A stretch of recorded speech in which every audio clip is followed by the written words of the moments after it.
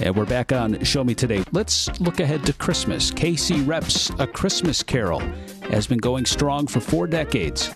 And Cameron Connor is with the director. A perfect event for experienced or rookie live theater goers. We'll get a rundown of this year's interpretation for one of Christmas's most iconic stories. Well, whenever you move a novella like Dickens wrote into the stage, obviously you can't bring all the beautiful words that he wrote for it.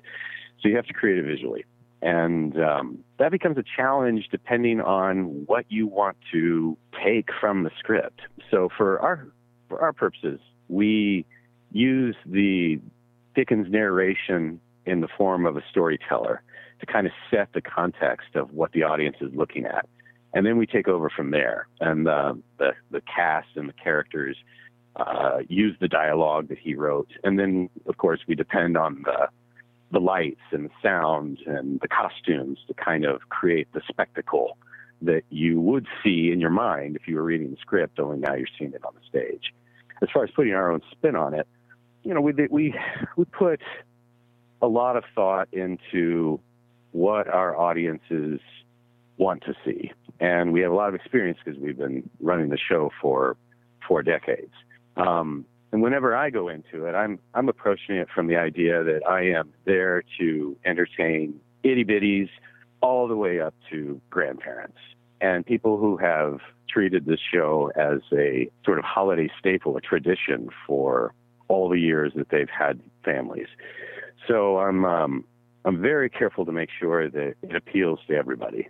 And sometimes it gets a little scary for the itty-bitties because there are some scary moments in the show when Marley shows up and says you have to change your ways or else you'll end up like me.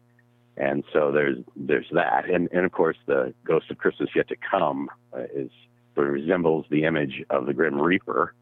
So there is some terrifying moments, but we also need Scrooge to be terrified by those two in order for him to change. So we double down on it. We make it, we bring all of our technical expertise together and commit to it.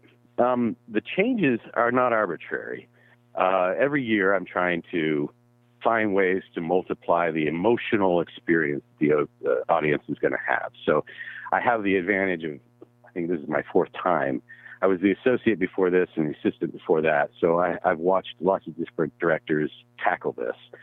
And every year you get to kind of learn, okay, that was a nice moment. I think if we had some more time, if we're going to do it again, let's try and tweak this little thing, and I think that'll make better sense for them.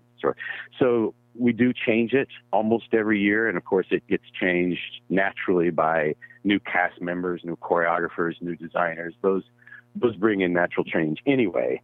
But we're always looking to just how can we enhance what we already have, augment what was already working. And if you've tuned in late to this conversation or you want to listen to more, no worries. Just search Show Me Today wherever you get your podcasts. We're talking with Jason Chanos. He is the director for KCRep, and we're talking about their performance of The Christmas Carol that starts November 21st. Clearly, the depth to a story like this and the preparation, it's kind of like a tiramisu. I mean, we're talking layers upon layers upon layers. And can you speak to that, the time and the preparation that it takes to go out there and confidently put on this story day in and day out? It starts immediately when it closes. In fact, even sometimes before that, I start to have feedback sessions towards the end of December while the team is still working on it, but have had a few weeks at it to go, okay, what have you learned? What kind of areas did we have blind spots to? And then we start, and this year I started having conversations with my associate director in January.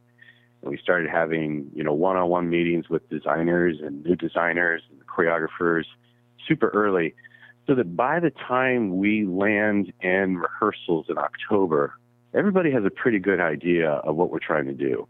Once then it becomes this, you're kind of like a cook. You're pulling together all the ingredients, testing things. We start casting, very early. If in the case of somebody like Gary, who's been playing Scrooge, I know immediately that I would like to have him back again. So I'll bring him into the conversations too, and we'll start talking about casting, reaching out to folks that were interested in having come back. Some of them can, some of them can't. In the case of like Walter Kovich, who was our storyteller the last 3 years, he got a Broadway tour of Funny Girl. So now we need to find a new storyteller. And then so we start assembling casting calls to start looking for the folks that are going to replace those roles. We also have, this year, and we don't have this every year, we have students from UMKC's third-year graduation class. Once we get our cast, it's about organizing the time efficiently as far as rehearsals go. And what I mean by that is that we have a spinning stage with stairs when we actually move to the stage, but a rehearsal hall is just a giant flat space with tape on the floor indicating where all the stairs are. So we're walking people through the motions of what they'll do when they get to the stage. We're really working on the acting and some of the timing of what needs to fire as far as the tech goes, getting all of that laid out. And then we move to the stage.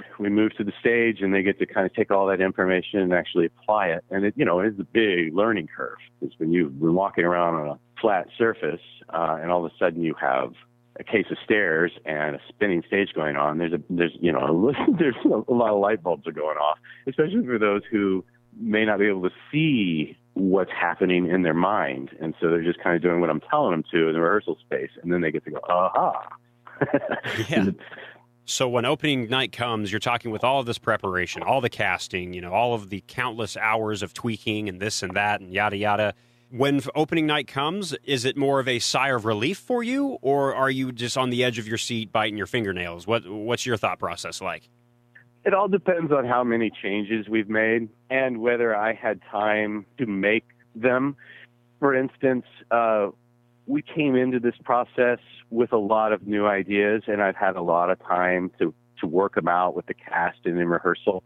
If something comes on those previews, that's always a little panicking because I just don't have the time to really flush them out and think about them. So they might be a little bit harried. And I'm always on pins and needles on opening night to see if they're going to land. So I don't know that I can. Sometimes I'm easy peasy, relax in the lobby, enjoying a cocoa. Sometimes I'm working the audience, saying, did you even notice this moment? Did this moment, how did this, talking to my peers and talking to my team and trying to see what goes. I think, I would love to meet the director that is standing around opening night fully and totally confident that what they have done was a perfect fit. It's a dynamic process. Just a little bit of a side tidbit for a second. I think it is extraordinary that KCRep for the Christmas Carol is also going to be providing ASL interpretation, because you don't see that across the board wherever you go. So that's extraordinary that you're offering that service. I mean, that is, kind of at the core of our mission. And I'm hoping that we can expand that even more as years come, to have sensory-friendly performances and have more opportunities for people that might not be able to afford the show or would not normally feel like it was of all the shows that they have to choose from in town, that would be the show. It's a wonderful, wonderful story, and it would be, I would die a happy man if I knew that everybody in the city got to experience it at least once, because I think it's life-changing in its message. What is what's a metaphorical hook that you can set to reel people in for why they don't want to miss out on this opportunity to see this? I think that if you are new to live theater, this is a wonderful entry point.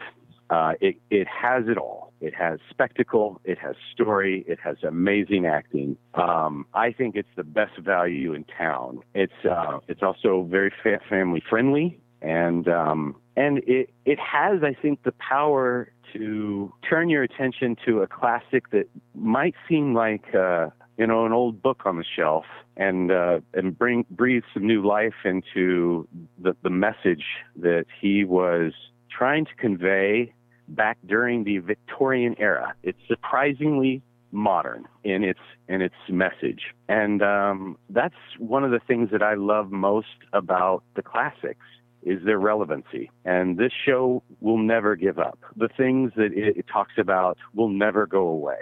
And so I think even if you only see it once, it has the power to change you. For anyone that has never heard about KCRep before, can you give a little bit of what it is about the mission for KCRep? What is KCRep all about? Mission of the company is really to expand to all audiences. We are looking to increase our footprint into every little crevice we can in the community, so that we don't become this unapproachable sort of monolith, that you have to be a certain understanding and appreciation for the art form in order to come see our work. We even have a program called KCRep for All, where we bring our shows into the community. So it is really aimed at making sure that everybody at all ages, no matter where you are in life, you get to enjoy live theater. Because for us who make it, we understand the power of it, but we also understand the barriers to it. And so we really want to remove those barriers and build our audiences. And once again, we have been talking with KCRep director Jason Chanos, and we've been talking about the Christmas Carol performance that's going to be going on. It starts November 21st, goes through December 24th. You are not going to miss out on this one. If you want any of this information, just go to kcrep.org. That's kcrep.org, where you can get all of the information. Show me today.